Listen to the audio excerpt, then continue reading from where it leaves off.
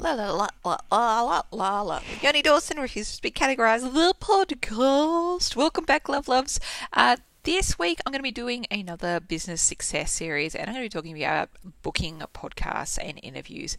I did talk about this topic a few podcast episodes ago about how we fully booked our calendar out with podcast interviews. This time I'm going to take kind of a more general approach and give you some tips about how to do the same in your business. Hooray!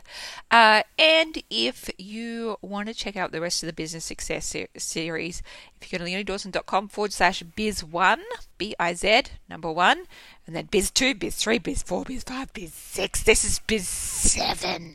So you can go to leoniedawson.com/biz7 for the companion worksheet and to read all the shit and get the links and all that sort of stuff. So I'm a fan of podcasts and doing podcast interviews. They can really help you gain exposure along with developing your communication skills, refining your message, and helping you find your people. So in terms of how I book podcast interviews, last year I put the call out to my mailing list and my social media accounts when I had them, letting people know that if they wanted to interview me for their podcast, show, or magazine, to email in and my assistant would get them booked. And there were significant pros and cons for that. So the pros were within 2 weeks I was booked out for interviews for 10 months in advance. And the cons were the inbox was flooded with requests. My assistant was flat out for about 3 weeks getting everyone booked in. We didn't implement a screening process, nor did we automate the booking system. This meant there was like a large number of interviewers that forgot or just didn't turn up to the interviews or just weren't a good fit. And it was a really important lesson to learn. So this year we changed it up entirely so that the entire process is streamlined. We've got an ever-growing list of podcasts that I think could be a good fit that my assistant will then pitch to. We also use a pitch template that we heavily personalize for each podcast or interview we're pitching to. And we use Calendly to book interviews into the calendar. And then Calendly will also send out automated reminders 24 hours and 1 hour before the interview to minimize those missed interviews. And we can also ask our screening questions through it. It saves us oodles and poodles of time and a lot of heartache. So I want to give you some tips about how to succeed at podcasts in interviews. First and foremost, you want to try and get in front of people who are, you guessed it, your target market, because it's kind of useless talking to people who don't give a crap about what you're talking about or would never buy your thing. So you want to hang out where your audience is and really brainstorm. Like, okay, where are the people that need my thing hanging out? What are they already listening to? And how can I get in front of their beautiful faces and ears? Now, when it comes to approaching larger podcasts, make sure that you check out their FAQs and their submission guidelines. Don't think that you're above them. Don't think it's a waste of your time. If you want to play in their territory, you need to play by their rules. Make it easy for the interviewer to say yes. Make it easy for them to think, oh my God, this is going to be so awesome for our people to listen to. And if you haven't listened to their podcast before, try listening to an episode or two, especially other interviews that they've done as well, so that you can get an idea of their interview style. When it comes to actually doing the interview, you want to make sure you're really switching yourself on before the call. Like, place yourself in the position of really connecting with listeners and in helping them in whatever way you can. Be in service to them. It will light you up and it will light them up too. And they're going to remember your authenticity, your heart, your advice, your generosity, your stories, rather than like someone who's just there to tick it off their list. Also, know before interviews whether it's going to be an audio interview or a video interview. I don't even want to tell you how many times I've been caught out, and there's so many video interviews there are of me with like bedhead and a very grungy shirt on, and I also don't care. I will do it anyway. But if you give a shit about those kinds of things, then you might want to think about that. And you also want to make sure beforehand if you can do an upsell or an invitation at the end. My advice for podcasts and interviews is to make it a softer option by inviting the audience to get your free opt-in offer. That way they don't feel sold to, but like they're getting a free gift from you. And that will develop more trust in you through you sending out your newsletters and eventually converting them into a customer. Instead of just saying buy now and 99% of people will say nope, say hey, I'd love to give you this free thing that will help you. And 30% of them might say, oh, hey, thanks, lovely. Like, appreciate it. Will do. Now, in terms of if you want to do more guest blogs and interviews, you can do things like asking if you've got a mastermind or any other forums that you hang out with if they want to do a trade. You could advertise on your website that you're available for interviews. You want to make sure that you're sharing what kind of topics you're happy to talk about.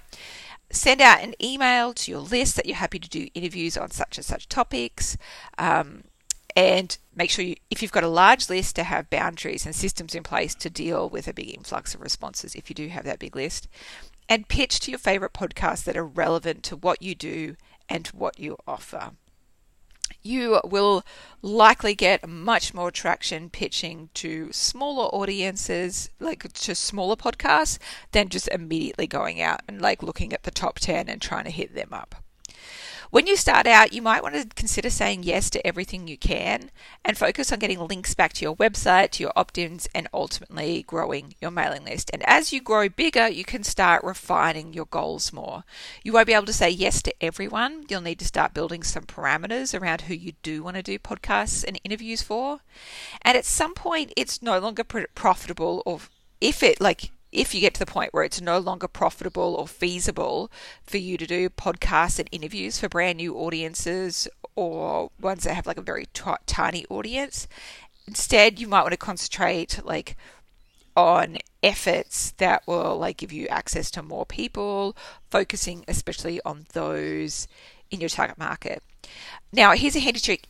If you have reached a point where you can't take on every interview on podcast, you can create a library of videos, articles, audio workshops that you can offer in lieu of being a guest, in lieu of like offering original content. Now, for me, like I'm much choosier with guest blogs and interviews because I just have to be. You know, for every yes I say, there's an opportunity cost. If I agree to use an hour of my time for an audience of 50 people, I'm saying no to the potential of using my time in a better way to reach 10 times that amount.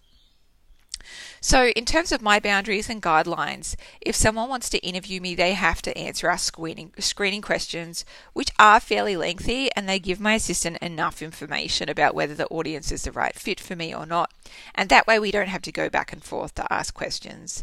And if people don't answer all the questions or don't answer them properly, that's just an immediate red flag for me because it shows they don't respect my time.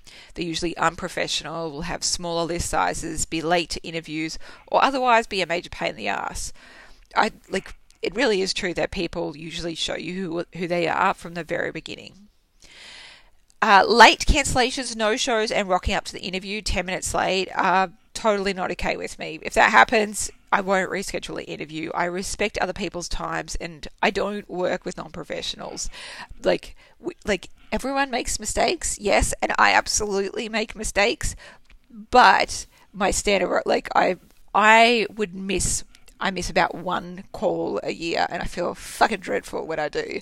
And I always make sure that I completely make it up to that person however I can. But unfortunately, through my experience of doing so many interviews over the last year, there's a lot of people who don't seem to be able to get their calendar in order enough to be able to, turn up to shit on time. I used to be way more laid back about no-shows in the beginning, but unfortunately, for me, a lot of the calls I do are 6:30 in the morning, especially for American audiences. And to do those calls, it means that I have to wake up earlier than my usual wake-up time, and it means that everybody in my house ends up waking up earlier because of it, and then they all have to do, we have to rearrange the whole family schedule for them to get off to school without me. So it's not just my time, like it's like my whole family's time that I have to be mindful of. And I'm just not going to sacrifice my time and my energy and my family for people who aren't integrity with doing what they're going to say they're actually going to do. So I have some podcast interview planning worksheets that I've made for you as well. If you go to leoniedawson.com/biz7, BIZ7, you can download them there. Booking interviews really is a brilliant way to be introduced to a whole new audience. Anytime I'm interviewed, I'll always end up with new people signing up to my mailing list and buying my shit, because listeners of the interview, they're like introduced to me, they're introduced to my offerings, and they resonate. And it goes both ways as well. So like when I promote the interview by writing a blog post, putting it on my podcast page, I'm introducing my audience to the interview as well. So it's mutually beneficial. So if you've been wondering, like, if it's time, I want you to know it is time. Start putting yourself out there. Start pitching podcasts or people in your circle to interview you, or start your own podcast. You've got your own experiences, perceptions, and stories that no one else has, and only you can tell them. I am cheering for you. I am rooting for you. I am doing all the things. And I'm sending you so much love. Again, leoniedawson.com/biz7 for those worksheets, and I can't wait to see what you create next.